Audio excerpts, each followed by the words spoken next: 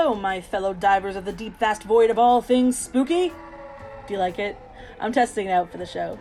I haven't told Tom yet. Well, anyways, welcome to another episode of the Deep Dive Microcast.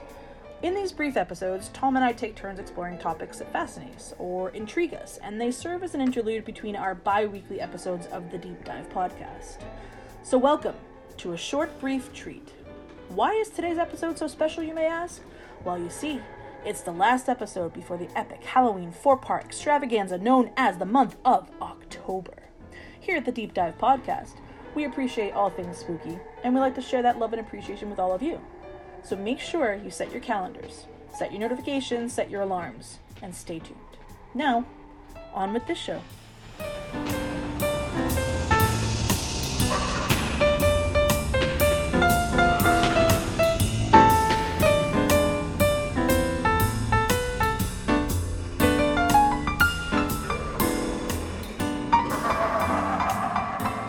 Glycerin, cornstarch, chocolate syrup. Carrie, Evil Dead, and Jaws. What do all these things have in common? Well, if you answered most potent potables, like on that Jeopardy show, you'd be wrong. No, see, Carrie, Evil Dead, and Jaws are some of the most iconic films in movie history, sure. But they also feature lots and lots, and in Carrie's case, lots of fake blood. But surely it's not real. Surely it's not real. Well, let's explore that. How do movies create such realistic-looking fluids as to make their audiences cringe? How much does that cost? Do movies actually have a budget for just fake blood? What did some of the most notable horror classics use to compensate for the lack of human donation? Well, while there are certainly films before it, Alfred Hitchcock's 1960 horror film Psycho gave a new meaning to shocking. Audiences watched as a young woman was stabbed to death in a motel shower, and as her life force streamed into the tub's drain, folks were left to question reality. Did he use real blood? That can't be real. Was that really her being stabbed? The sounds were so visceral and the fake blood looked so realistic. Well, with a little bit of research, it turns out a widely accepted explanation is that Hitchcock used Bosco's chocolate syrup because it was dark, it showed up well on camera, and it had the consistency of what he imagined might frighten people the most. Now, let's say that the master of horror film did use Bosco's chocolate syrup. Let's imagine that back in 1960, each container of Bosco chocolate syrup, which was readily available to the public, came in about 10-ounce jars, and it cost about 50 cents per jar. There are some reports that multiple takes were needed, and Hitchcock used nearly 40 cups of syrup, or 320 fluid ounces, or, in about 1960, $16 worth of money.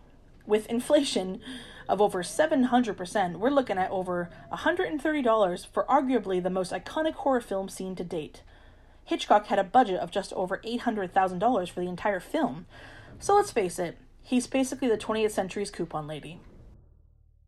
Now, in modern times, visual effects like these can cost anywhere from pennies to hundreds of thousands of dollars, and hundreds of labor hours depending on the material and the quantity needed. How much money do you think they set aside for shark guts in the Jaws film? Well, that's another topic for another day. As the years went on, more and more recipes were created and film tested for their authenticity.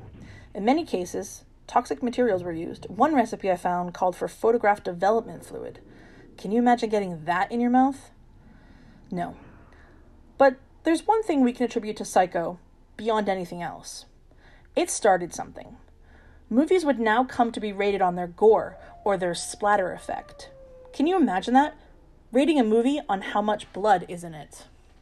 Maybe it seems silly because we have movie ratings now, but the idea that movies could be rated based on how much blood was used seems kind of crazy to me. Thanks, Alfred Hitchcock. Now, for today's purposes, there's something called real blood, i.e. REEL.